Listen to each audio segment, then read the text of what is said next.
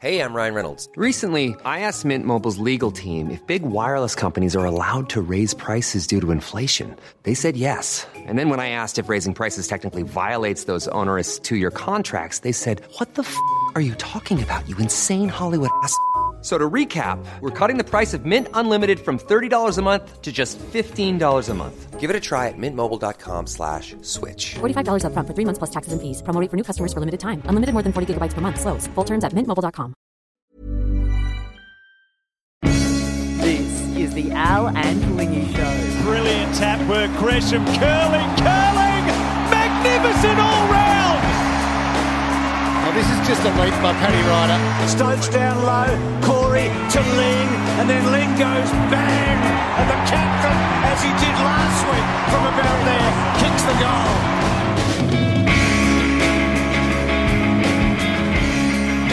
The Blues and the Saints enhance their reputations further. The Bombers bereft. The Gold Coast Suns produce another surprise win. And Isaac Heaney, one of the stars of the competition, is going to join us, much to the great pleasure of my co-host, Cameron Ling. Hello and welcome to the Al and Lingy Show. Lingy, welcome to you.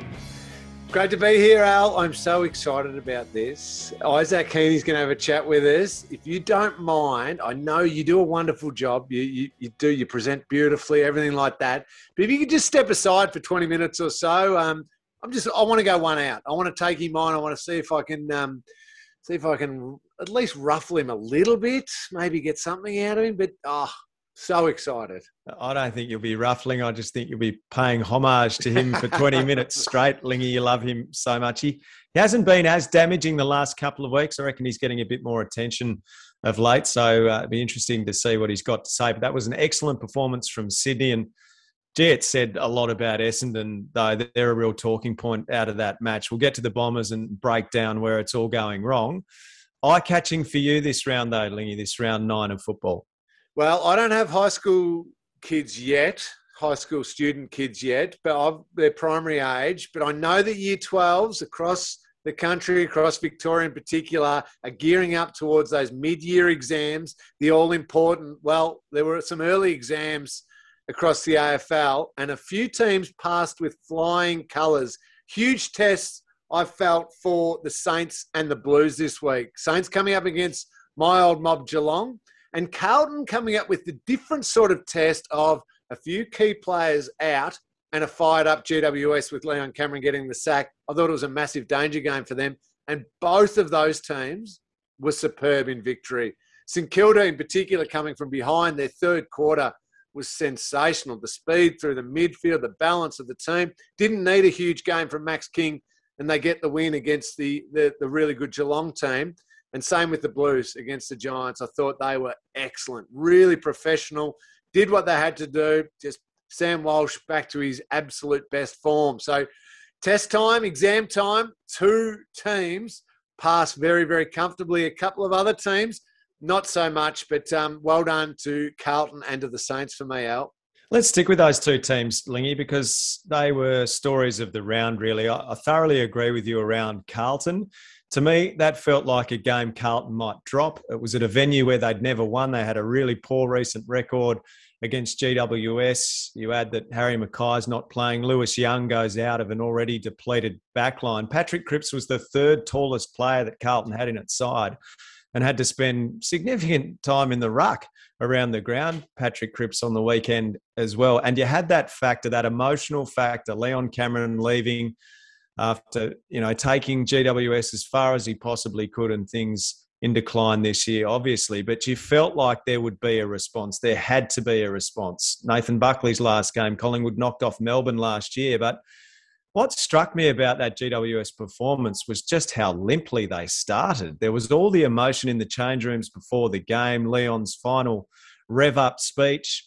And they went out there and produced nothing. For 15 minutes of football, they did not have a possession inside their attacking half. And Carlton was breathtakingly good. They were excellent the way they started the game. But what on earth was GWS doing? I would have been so disappointed if I were Leon Cameron, knowing it was his final game in charge. They've literally just gone out onto the ground after his last address, and then they dished that up. I agree with you, Al. You expect something, even if it's false bravado. You expect something from the Giants. But maybe, just maybe, that is the huge step that Carlton have taken. I know when we were a good team or even an up-and-coming team, you'd almost invent these reasons why the opposition's going to come at you. And sometimes you didn't need to invent it. You just knew they were going to. And you knew when a coach had been sacked or, in this case, coaching his last game, you knew the opposition would come and come hard at you and really fired up early on. But if you could go whack in the first 15 minutes with your attack on the contest, your ferocity with your pressure that you put on, structurally everyone's in the right place, everyone's encouraging and directing on the same page, you move the ball with high efficiency and you just rip the game away from them, you know that whatever false bravado they may have thought about coming out with is just gone, and they turn back into the shells of people and players that had probably caused that coach to finish up. So I think maybe it's Carlton just being so special early on. I'm with you. I hate the fact that the Giants didn't give anything in those early stages, but maybe that was Carlton just being so good and so ruthless from the start that it didn't even give the Giants a chance to come out breathing any fire that they might have had. So I'm going to go the slightly glass half full version of that and say that's Carlton. Great work, Carlton, and great work, Michael Voss, having his team ready to go. The way he built it up, Lingy, he set it up as being, this is going to be a really brutal game of football. You got to be ready for that. And Carlton sat GWS back on its heels before they even had a chance really to try and make an impact, to make an early statement. Carlton with 3 goals up, and it was looking like it would be an enormous thrashing. I could see it playing out. This is going to be a disastrous end to what has been a very significant coaching tenure at a fledgling club for a much-loved character there. But credit to GWS, the way they fought back in that game. Ultimately, though, the final quarters are an ongoing issue for them. They have lost every final quarter this season, Lingy, and you stretch that out further, they've now lost 15 consecutive final quarters, GWS. So they just don't run out games at all. Is that fitness? Is that character? Is it application? To me, when that game was there to be won, they were 6 points down at 3/4 time. There was not one player in that side who was prepared to be brave with the ball. They kept going down the far side, down and around the wing, constantly along the line. No one prepared to try and open up the ground. Perhaps Carlton was very successful in blocking off the corridor, but at that stage of the game, it's so much on the line. Their very season on the line, really, Thingy, for those who thought that they were still a chance to maybe contend for finals. And then the coach factor as well, it just seemed to lack bravery to me. It did, Al, and I don't cop the not fit enough argument, because elite AFL players across all the teams, you'd be surprised, it's not that different from club to club. It is high-end, high-quality training. You might have subtle differences. We're going to focus a little bit more on power and explosive work because our players are slightly suited that way versus the high-end aerobic. We might do this subtly. But more often than not, most teams are doing similar things really, really well. So all the players are fit across the competition.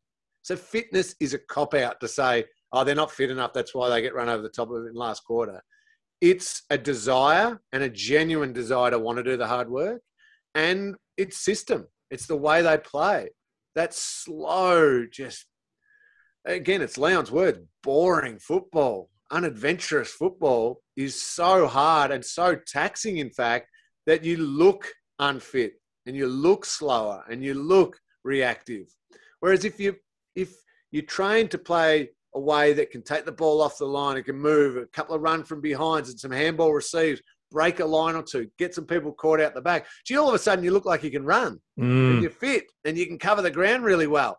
Well, you're probably just as fit as the other team, but your system and the way you play, plus that genuine desire to really push yourself for those final 5 or 6 minutes might be the reason why you can get the edge. But a team that looked like the Giants does in the last quarters at the moment, I didn't know that statistic. Thank you for sharing that. That's just damning on both system and also that genuine application to want to push yourself. Silver lining, eye-catching for me was the performance again of young Cooper Hamilton. He looks like a really good footballer and a hungry footballer. He stood out as someone who played with serious intent. His pursuit, his willingness to chase and tackle and put his body on the line for a young player, I think in his 5th game, really caught the eye, Lingy. So I'm going to enjoy watching his progress. Had some little attributes similar to the man that we're speaking to later on in Isaac Heaney. So Isaac's coming up shortly. But Al, can I jump in? If you're a Giants fan, wouldn't that irritate you more hearing what you've just said? That a player in his 5th game is the one who stands out to you in that game as having the desire to do all of those things? I remember a time when, do you remember 2007, round 5, Geelong, North Melbourne, at our home ground, and we were terrible. We were really, really disappointing. There was one player who stood out as having a real crack, a desire to compete, a willingness to do every single thing the team needed of him, take the game on, tackle, all the things you're talking about, Al. It was Joel Selwood in game number 5.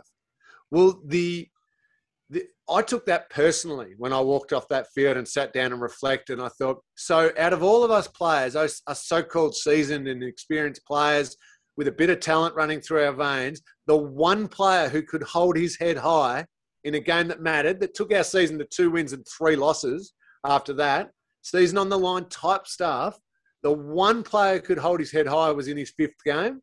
That was a disgrace by us. Wouldn't you be feeling the same if you're the experienced Giants players who've been there and done it, that you're talking about a bloke who's in his 5th game of footy as the one who stood out to you with that sort of application? That would hurt me even more, sting me more as the senior player. Well, for the Giants, there have been enough opportunities to be stung, enough opportunities to have a good hard look at yourself and respond, and it hasn't worked to the point where Leon Cameron, in reality, felt like he couldn't get any more from them. And that played out. Perhaps the very ingredients that resulted in Leon Cameron departing the club are on show again there on Sunday when they played Carlton. So the Blues are in the top 4, and week on week they're suggesting that they might be able to stay there. I think most Carlton supporters thought at the start of the season, top 8, yep, we're a really good chance and probably should make the 8 this season. But top 4, Michael Voss has got them going really, really nicely. It's great to see the way they're playing that. They play a good style of football as well, the Blues. On to the Saints, and we've got Isaac Heaney coming up very shortly. He's going to join us from the Sydney Swans after their 58-point win over Essendon. You went to that game, didn't you, Lingy, as an observer? You had sort of the unenviable task of a bunch of youngsters in tow as you went and watched, and most were Geelong fans. What did you make of it, mate? Yeah, I went as a fan, and I took my 3 boys and 3 of their mates. So I had 6 boys aged between 5 and 9 with me, which is completely ludicrous on my behalf. But 5 of them were Cats fans, Al. One of their little mates is a Saints fan. And I thought, at half-time, this is going to be fun. They've belly full of chips and hot dogs and lollies and everything under the sun, and the Cats were in control of that game. After half-time, though, it was all St Kilda, and credit to them. There was the frustration of, hang on, what's going wrong for Geelong? And then I had to stop myself and just appreciate, no, the Saints played brilliant footy. Their balance between the inside mids of, Brad Crouch and that type of player to their game-breaking dynamic players like Jade Gresham. Every time I seem to look up and think, hang on, Geelong might be, no, Jade Gresham's got it, and he's breaking the game open, and he's sending it the ball that way and then that way, and away they go. He was outstanding. So those types of players just broke Geelong open, and then the multi-pronged forward line worked. It wasn't all Max King like it's been at times. There were others bobbing up and just finding space. There was run through half forward and through 50 with goals on the run, and it was just a really accomplished performance. And I don't know if you thought the same, Al, but Geelong just looked stagnant. But any time they got the ball, it was, we can't go anywhere. There's no movement of players, no movement of ball, and it was long back, turnover, here you go, the Saints again. They've got an unheralded defence, I reckon, the Saints. Callum Wilkie he's a very versatile player, and he rarely gets beaten, and Dougal Howard as well. Watching Geelong, it seems like they need Hawkins and Cameron to kick 7 or 8 between them if they're going to win each week. They're not manufacturing. Stengel's been very good for them, but they're not manufacturing a score unless one of those key forwards is going to stand up for them against the better teams, it seems. I was really taken by the performance of Jack Sinclair again. He's such a speedy player, attacks it hard, prepared to pull the trigger on a risky kick into the middle to open up play. Marcus Windhager, when he came on as well, thought showed some really good signs for St Kilda as a young player emerging. And I love the battle, Lingy, between De Koning and King. Yeah. And I don't think De Koning had his colours lowered in any way, shape or form. King outbodied him a few times and got his hands to the ball but didn't complete the mark. But that just looked like it could be a nice little duel for many years to come. So loved what I saw from the Saints coming off a couple of poor performances to do that. That really suggested that they can still be somewhere about the mark later in the season, I reckon. What about Geelong, though, for you, Lingy? They're not playing with any great consistency, it seems, at the moment. Their very best is among the best, and then they produce performances where they can be. They can have their game taken away from them, as St Kilda did. Yeah, and the 2 times they've had that taken away from them is the worry for me, Al. It's been Fremantle and it's been St Kilda. Really quite well organised defensively, very accomplished, as you said, with the St Kilda backline, and Fremantle outstanding with their defensive work. But then through the middle of the ground, a balance between strong at the contest and ability to match the Cats at the contest and some of those bigger, stronger bodies of the Cats, and speed on the outside. Fremantle did it to them on their home deck at GMHBA Stadium. And then St Kilda certainly did it to them up at Marvel Stadium. That's the worry for me, is 2 very similar-ish teams have been able to get them with a balance in their game, but a real speed through the middle of the ground. So that's where something needs to be found for the Cats. Do they tinker with the balance of who's inside and who's outside? Isaac Smith still able to provide a bit of run on the wings, and that works well. But who else is it? Max Holmes, the young bloke, is not playing, and they shouldn't be missing him as much as what they are. How's Danger going? How's Patrick Dangerfield going, do you reckon? I know he's battled through those injury concerns, and he had the multiple cork calves, and then missed a week or 2 with it. He just seemed to not have that explosion in his legs again. Well, and it's unfair, probably, Al, that when Geelong's challenged, I look and I think, well, they need somebody like Paddy here just to break this game back open the other way. And he couldn't do it on Saturday. It's probably unfair to think that it should be him every single time, because his body is getting banged up. He's spoken openly about the fact that, he's feeling it probably for the first time in his career, that the legs aren't there and the bruises and the knocks are starting to accumulate and have an impact. So I think he is and played on the weekend like still a really good midfielder, but not that unbelievable game-breaking, I'm going to completely turn the tide of a match the other way type midfielder. So it's got to be someone else, Al. It cannot just fall on him. It certainly can't fall on Joel Selwood's shoulders anymore, because he's done it for so long. They've just got to be part of a unit that can actually turn the momentum of a game. But who else is going to support in that area? It's got to be Guthrie, and it's got to be Duncan, and it's got to be Brandon Parfitt and some of the younger players, but they were unable to do that. So that's my big question mark coming out of Saturday's game for the Cats. I reckon Brett Ratton would be very proud of his captain, Jack Steele, who was injured in that tackle from College Asney, and he's injured his shoulder. He's going to need surgery. He's going to miss a couple of months of football, but went back out on the ground and he took contact. You could tell he was reluctant to do it, as you would be. He would have been in significant pain, but he bravely fought on and played a role for his team. How much do you think his loss is going to affect St Kilda's prospects in the next few weeks? I didn't even mention Seb Ross and his game on the weekend as well, Lingy. That there is a little more depth in that St Kilda midfield than might have been the case. Brad Crouch, as you mentioned, Gresham, Ross. There are guys who can go through there, but Steele is a real linchpin, isn't he? Yes, Jack Steele's still the beating heart of that St Kilda team and that St Kilda midfield. So it's a massive loss. Seb Ross and Brad Crouch have got the much better balance in their game of not just trying to accumulate junk time possessions, they actually are impactful now. Yeah, they're the in and under. They're the ones feeding it out, winning the contest, releasing it to the Jade Greshams or the Bradley Hills who's come up and around, those types of players. But Jack Steele is everything in that midfield sometimes. He's in, he's outside, he kicks goals. It's a big loss, but it's early enough in the season with the injury that they are good enough to keep winning. Not every single game, and they might drop one or two because they're missing Steele, but they can keep winning, and there's enough time for Steele to go out, get himself right, come back in, build to finals.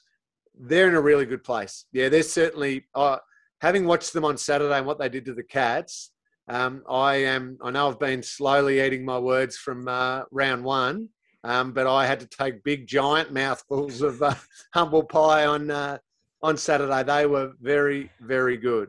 Yeah, they were fantastic. They play the Adelaide Crows in Adelaide this week, so that's the next assignment for St Kilda.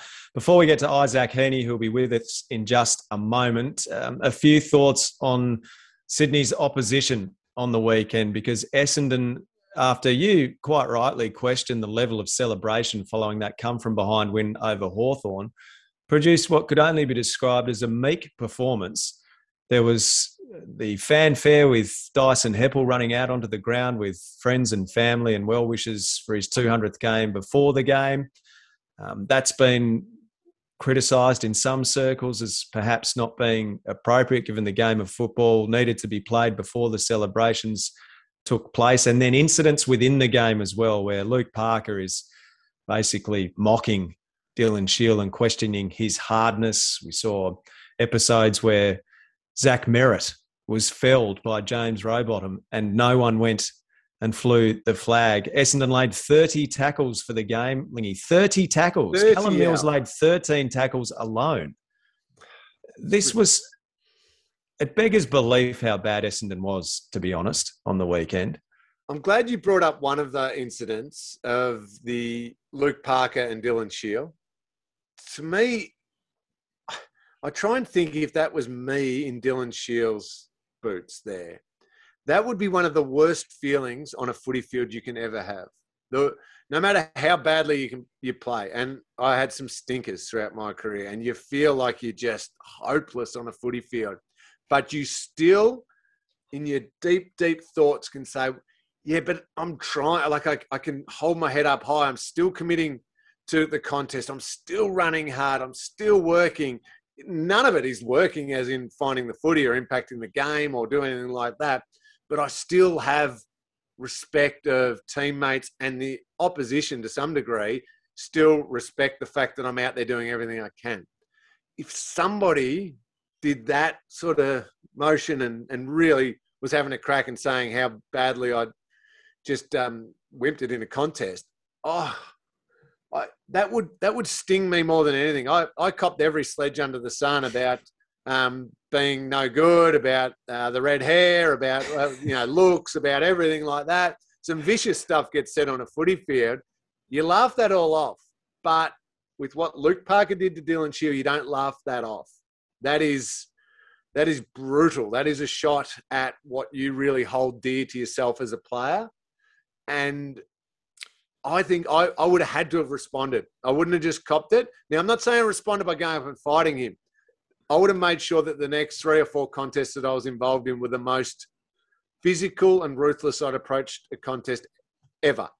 Now, it might not have led to me winning the footy, but I would have just wanted to throw my body in there and try and make amends.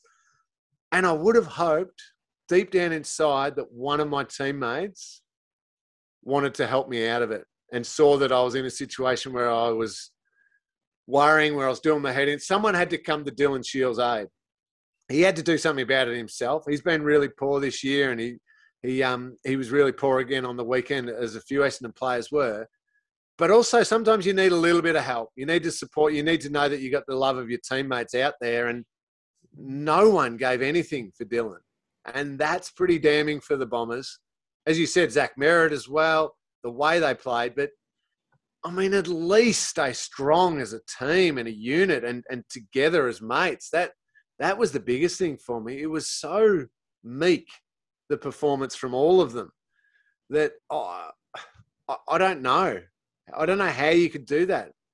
That's something I just never, ever wanted to happen to me or my teammates on the field. Now, please don't take that, Al, as saying that we always played great games, because we got flogged at times and we got things wrong and all of that. But still, at your core, you wanted to be able to walk off at least kind of holding your head up high, as shattered as you were, but you gave your all.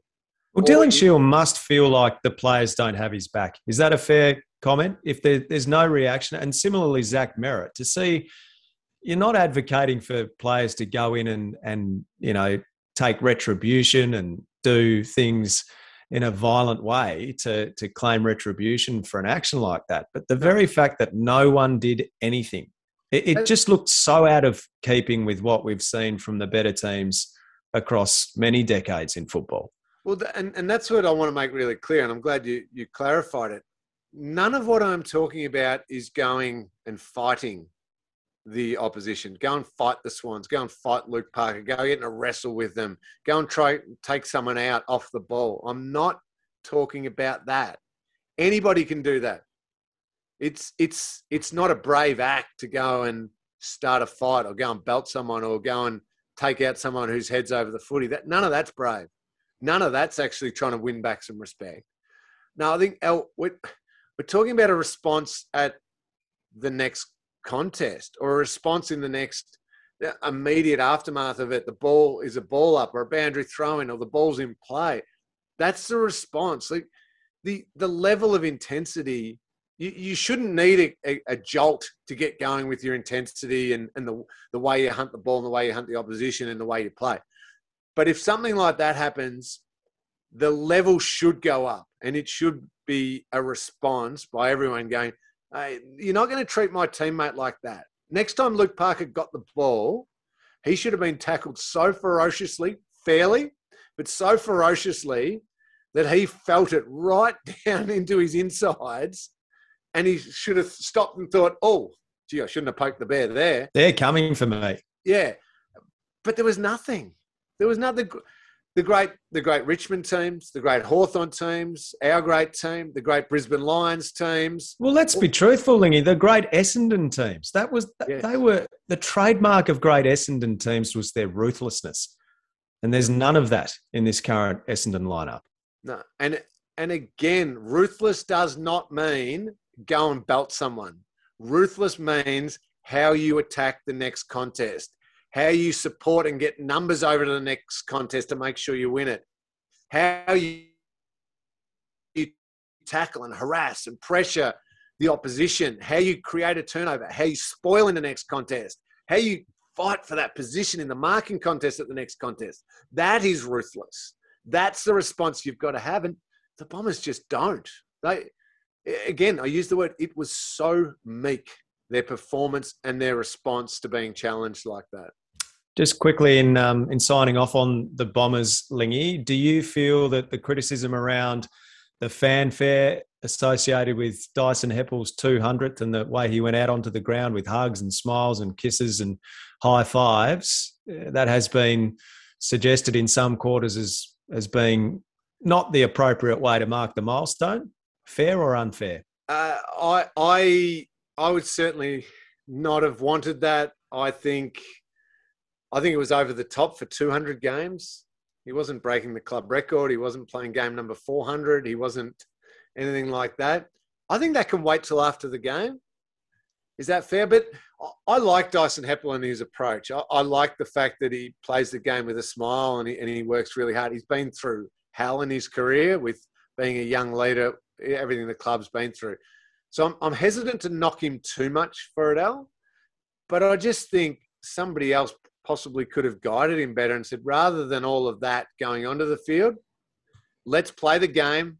Let's have a great performance. Let's get a win for Dice, and then let him chair off, get his family and friends around him as he's coming off, get him in the circle in the rooms if they sing the song, and get everyone involved. It can be done a better way. I'm probably not going to jump up and down about it too much though, Al.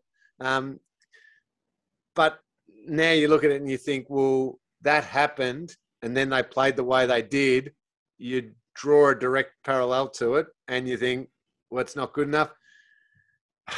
I wouldn't have done it. I'll put it that way, Al. I just would have felt really uncomfortable. Going, let's celebrate this all after we get a win, boys.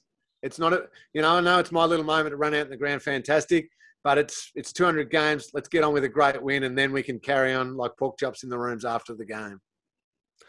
Well, you've been extremely patient, I have to say that, because we've managed to secure, I think, your favourite player in the competition to join us on the program today, and we can reflect on the Swans' performance because they needed a win. They'd lost to Brisbane, they'd lost to Gold Coast at the SCG, and they did dismantle Essendon. As much as Essendon was really poor, Sydney played a terrific brand of football. One of their stars, Isaac Heaney, is going to join us next. The Al and Lingy Show.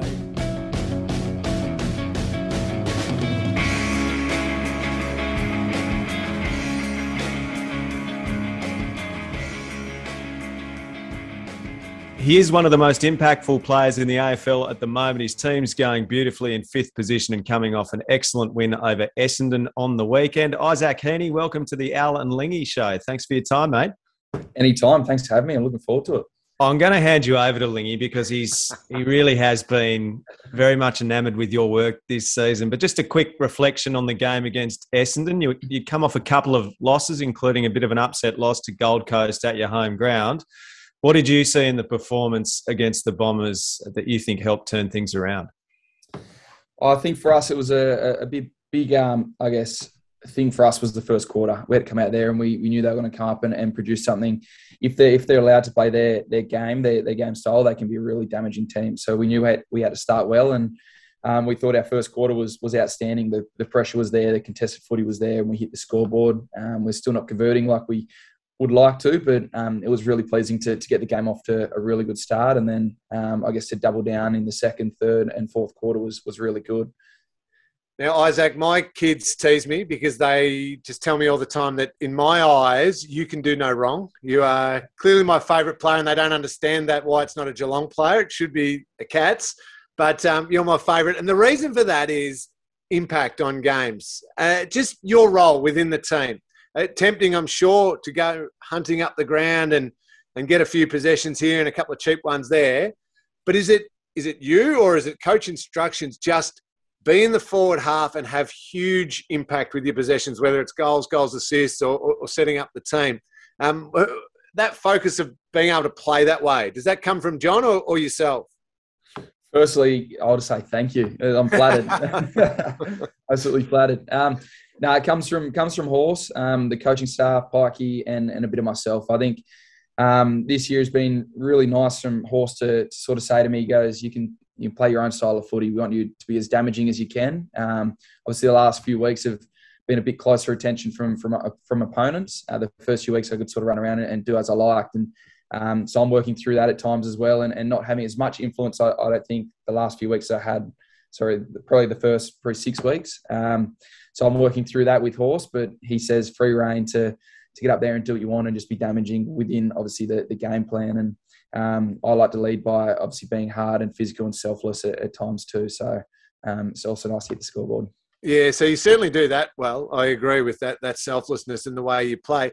Just as you're learning the art of that closer attention and clubs finally realising just how important you are to the Swans, do you seek out advice from other players who've been in a similar position? Do you just learn your own way of trying to break free, or just embrace the fact on one-on-one I'm going to get some close checking, I'll just aim to beat my opponent in the contest? Bit of everything. I should probably call you one day and ask, get some advice off you. But no, so a bit of everything. I check in with Jared McVeigh, obviously in his prime. He was getting tagged at times, and also the likes of, I guess, Tom Papley when last year he got some close attention also. So there's a bit of that, but also learning the ropes and just doing a lot of vision and understanding who I most likely will get and how I'm going to work that. Work my strengths compared to obviously their weaknesses and whatnot. So there's a bit of everything, but it does get tough at times. Give me one more, Al, then I'll let you have a turn. I'm going to step aside eventually. And this one a little bit off focus of you, Isaac, but the Sydney Swans as a club, just so many people look back and just think the culture that is built there, the quality of the people that come out of there. You look at a Callum Mills, high-quality young player, now developing into a great leader, sacrifices himself at times, plays a defensive role, but also finds the footy. But just that overall club feel. It was great to be able to welcome back Adam Goodes to AFL and being part of that 2012 10-year reunion. Now, as one of the slightly more experienced players, why do the Sydney Swans get all of that culture and that club atmosphere so right? What's the key ingredient? Oh, I think it's a good question. I've only obviously been here since 2015, and I was lucky to play a year or two with Goodsy, and it was those sort of players. I think it stems down from your coaches, but your leadership group, to have a really strong, probably 3 or 4, 5 players up there that then pass the baton on. And we had Goodsy, we had Jared McVeigh, Kieran Jack, that were just absolutely incredible leaders. But I think the balance between when to switch on and when to switch off is a massive thing at the Swans. And the boys love each other. We've got a really close vibe in the club, but also outside. But when we're here, we train hard. We train as we play, and that's driven by the likes of like Josh Kennedy, Luke Parker, Dane Rampy. Also, like you said, Callum Mills coming through. There's the development of young, leaders coming through is extremely important, and Horse puts a massive impact on that, and it's been amazing. I think that's what holds, the Swans and the likes of Geelong also for the last sort of 15, 20 years, and very similar cultures that are just amazing to play for. And I'm pumped to be here for the next 6 years. I want to ask you about that, Isaac, but what typically week to week, what does your downtime consist of? How do you, because you're a country boy, you love to get out and be in different atmospheres and different environments and get in the water and all of that kind of stuff. Do you have a weekly routine that helps you detach from footy? Yeah, for me, it's obviously dependent on my body. I love, if I could get out the bush, I would, but Sydney's obviously it's a bit too far to get out there. So for myself, it's either fishing or surfing. So when my body's feeling good, like yesterday, I went for a little surf, and it's a bit of a saltwater therapy. Get out there and just switch off and get a few waves and just be, in the present. And the same with fishing. I can just get a nice escape there. And it's nice to have some friends. I did year 12 in Sydney, so I can get away from the club in that aspect and go and spend some time with some lifelong mates outside of the club, which helps. So you signed the 6-year deal. Obviously grew up barracking for the Sydney Swans. You're going to be a player at that club for the entirety of your career. Some suggest that the long-term deals aren't necessarily the best way for clubs to go, that potentially players can get comfortable. You clearly haven't got comfortable. Psychologically, what does the 6-year deal do for you as a player? That's the one thing I sort of pride myself on is I'm always there to improve. I'll be one of the hardest working players at training and at the game week in, week out. It's just something I pride myself on. And if I ever slip in that aspect, I hope I get hit between the eyes sort of thing. So, I lost. What was your question? Sorry. Yeah, just in terms of the impact that 6-year deal has on you. So from your perspective, it only reinforces that you need to keep working hard, does it? Absolutely. It gives me that opportunity, a bit of security, but that opportunity to become the best player I can. And I think this club's got some room for some really, really good success in the near future. And I'd love to be a part of that. So I'd love to do everything I can to be that leader within the club, but that, the more experienced player, some of the good players there, and just bring through all these young fellas that are coming through at the moment and just strive for success. I'm extremely excited about the future of the club. It's a great batch of young players you got coming through, some of them going through the middle of the ground as well. And you mentioned Josh Kennedy earlier, who has been an absolute stalwart for your club and a wonderful leader over the years. His role's changed, though. We've seen him be the Medi sub. He's played in the back line. He's played on the wing. He's not going to the set of square so often. How have you seen his evolution into that phase of his career, and ultimately, where's he best served performing for your club, do you think? Great question. I think that sums up the club in itself too. I think the fact that he can sacrifice his own game for others coming through, and how much of a leader and how much influence he has on the boys at training, just to train them up to, take over his role, shows you the character he is, and the person he is outside of the club is just absolutely amazing too. So, I think, what is he, number one in contested footy and number one in clearances now? He's goated. He's goated for life. So I hope he's an absolutely amazing player, and I still believe he inside mid is his go, but he's changed his game throughout pre-season. He's worked on his fitness. He's running those lanes on the wing. He's one of the most selfless players on the wing when he's out there, but when he's in, he's one of the hardest players too. So the way he's adapted has been absolutely amazing, and I still think he's an inside bull though. Do you get a chance to sit down with another one of the experienced players, one Lance Franklin up forward, and just say, buddy, you got another couple of years left in you. Don't go thinking about anything other than playing on. It's amazing, isn't it, that he's still playing such wonderful football, such high impact football at the moment. You'd be keeping him around as long as you possibly can. Yeah. The way he's playing at the moment, he'll play for another 10 years. He's incredible. He just does some things where good luck matching up on him one-on-one sort of thing. And then it'd be nice if he could kick straight.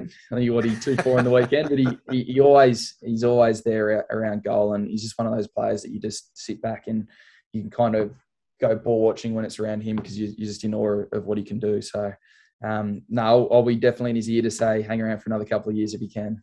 He's got an aura, hasn't he? And his form last year, 51 goals, Isaac. He's kicked 21 goals in 8 games this season. You're hot on his heels with 19 as well. But there was that period where he couldn't consistently train. He couldn't consistently get out on the field. So 2 parts to the question. Was there a period where you thought, gee, maybe we're not going to see the best of Buddy again? And then how do you see him moving now compared with when he's been at his best?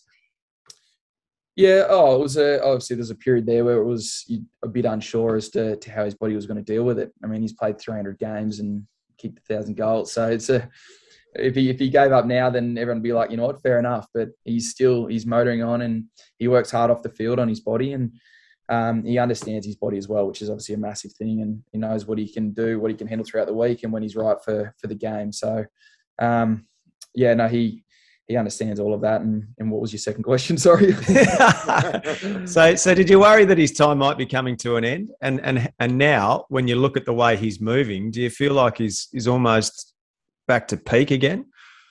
I think the way he's moving at the moment, I think he's definitely moving extremely well and not far off his peak, and he can do some serious damage and offers so much for our forward line.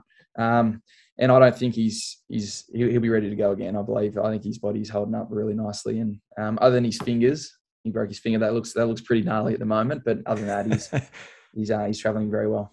Did you leave enough money in the salary cap for him, Isaac? He's coming off the bumper deal. He'll be expecting a decent offer, won't he? Yeah, no, there's plenty around for him.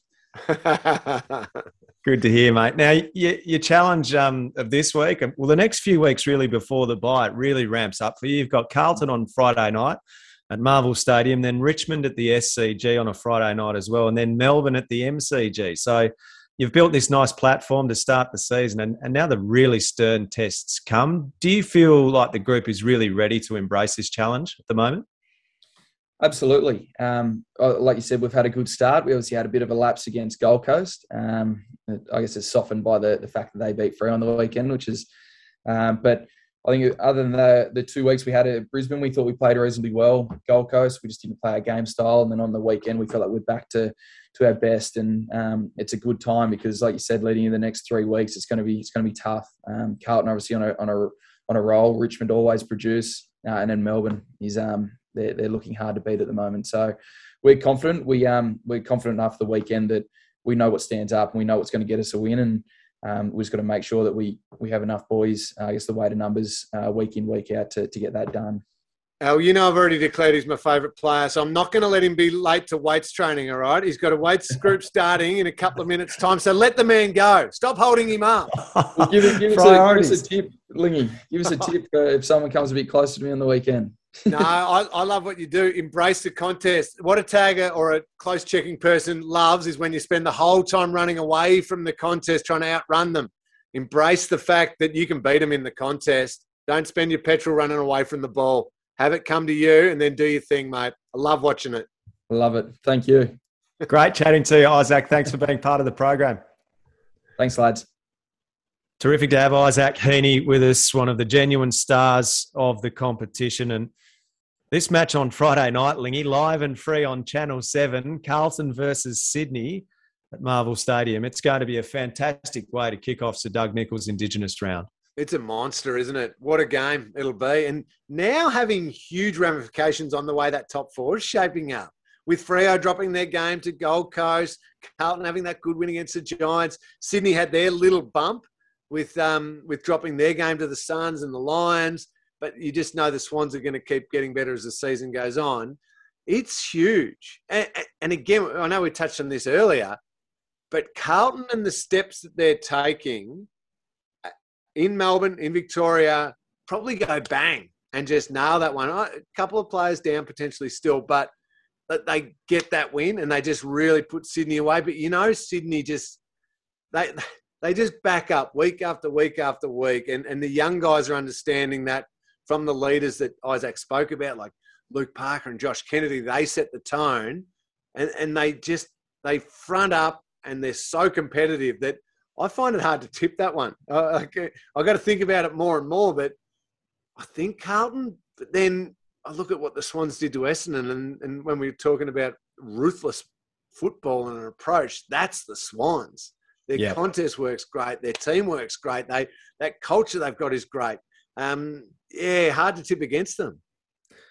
Well, you've been eating more than a few bowls of humble pie courtesy of St Kilda. I'm eating a bit of humble pie courtesy of Gold Coast, Lingy, because I questioned where they were going, suggested they hadn't achieved anything in the last few weeks and weren't likely to, based on the way they'd started the season. And since I made those comments, they've had 2 terrific wins. They've knocked off Sydney at the SCG, and now they've beaten Fremantle, who are having a superb season at home. And all of a sudden, they're knocking on the door of the top 8. And you look at the numbers from the weekend, Freo 55 inside 50s to 36.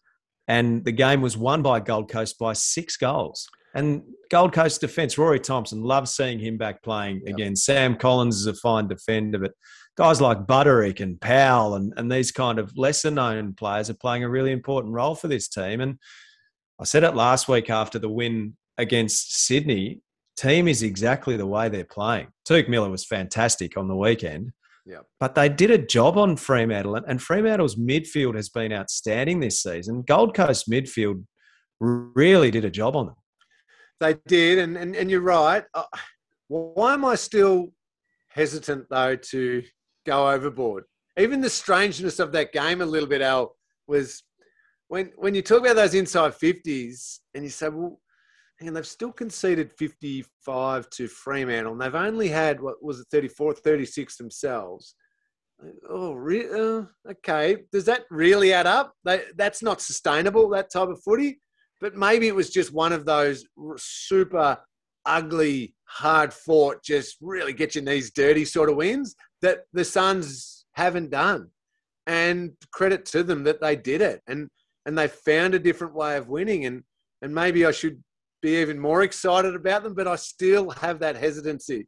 I want to never declare them, Lingy. You'd never declare them. No. I just have to give credit where credit was due. And in the last couple of weeks, after what I'd said about their prospects, they have produced, and that deserves some credit, I reckon. And I wonder in those games too, Lingy, with the midfield battle and the Gold Coast being so good in that facet of the game, it's the quality of ball going in, isn't it?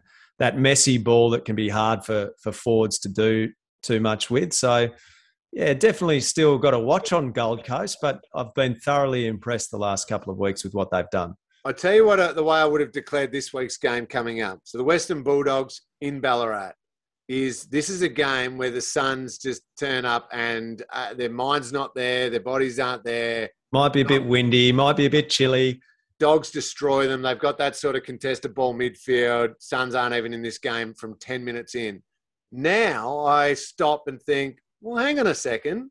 The Suns midfield will be up for the challenge, and the Suns defence could hold strong, and they might find a goal. And it possibly is a low-scoring, ugly game, but you know what? The Suns might just do it. I'll still tip the Dogs, by the way, but I feel completely differently about the Suns going to Ballarat and playing against the Western Bulldogs team than I would have 2 weeks ago. This was just a W for the Dogs, move on. But now, not so sure. Whereas it could now be meaningful for Gold Coast, couldn't it? If they can go and win in circumstances where you wouldn't expect them to, that says something about the maturity or growing maturity of this group. And it was only a few weeks ago that Stuart Dew was very much being talked about, with Alistair Clarkson hovering around the place. Would he be replaced at some point? If they can keep producing like that, then you couldn't possibly replace Stuart Dew. If they're going to play with that level of commitment and effort, it's certainly something that the Giants haven't been playing with as far as those newer clubs in the competition are concerned. Port Adelaide, another win for them, 4 in a row. Lingy, of course, against North Melbourne, expected to win that. But they've just turned things around, and maybe what Ken Hinkley said, at 0-5, you couldn't write them off, even though history said they were very unlikely to figure. They're now starting to build a bit of a body of work, and they're playing down at Cardinia Park against Geelong this weekend. So that's a huge test for Port Adelaide. I just wanted to touch on Richmond as well, because they've now won 3 games in a row. Lingy, they had almost their best 22 available to them on the weekend, and they're just starting to work their way up the table, just consolidating their spot in the top 8. They're 5-4, and Dusty's now 2 games back, and he was so dynamic with some of the stuff he did on the weekend. They look better with Prestia in, with Flostone in that side. When you get that group together, if they can hold them together, I still think Richmond's pretty dangerous. Yeah, what a difference Dusty makes. And those other players you reel off. I mean, Prestia is their best balanced midfielder both ways. Nick Flostone's the key to that defence. Tom Lynch has found his mojo again. Jack Rewalt's, his body's struggling, but he's still a danger. He doesn't have to be the main man when Tom Lynch is playing like this.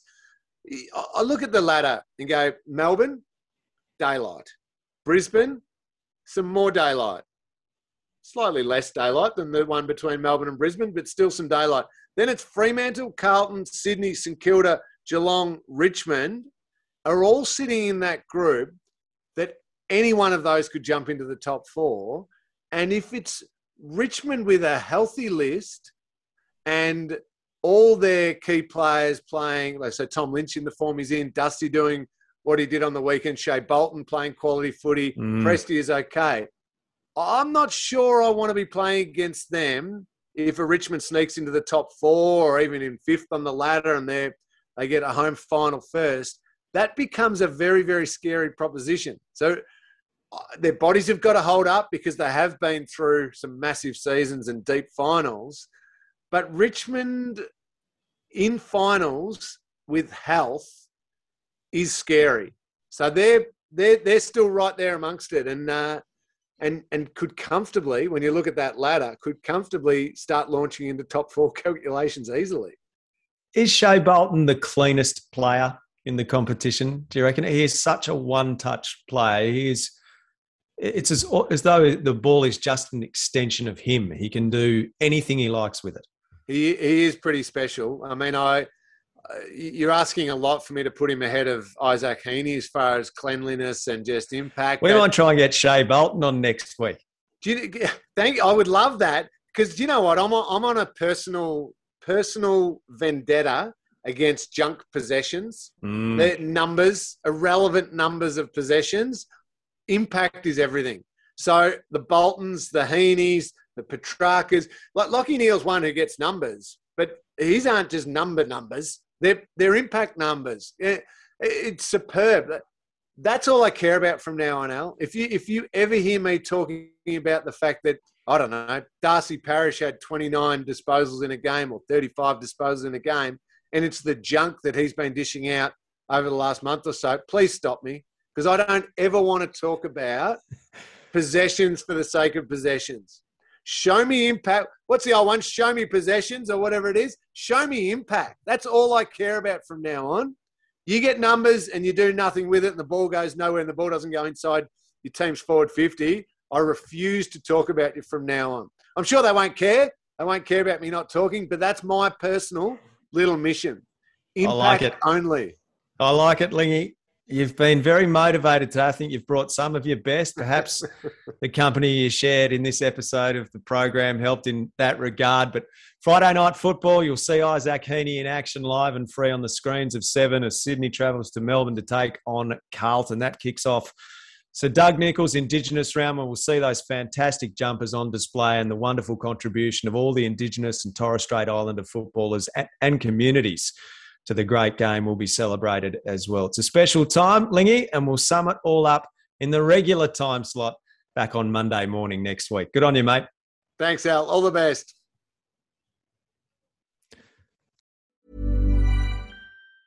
Ever catch yourself eating the same flavorless dinner 3 days in a row? Dreaming of something better? Well, HelloFresh is your guilt-free dream come true, baby. It's me, Keke Palmer. Let's wake up those taste buds with hot, juicy pecan-crusted chicken or garlic butter shrimp scampi. Hello Fresh. Stop dreaming of all the delicious possibilities and dig in at HelloFresh.com. Let's get this dinner party started.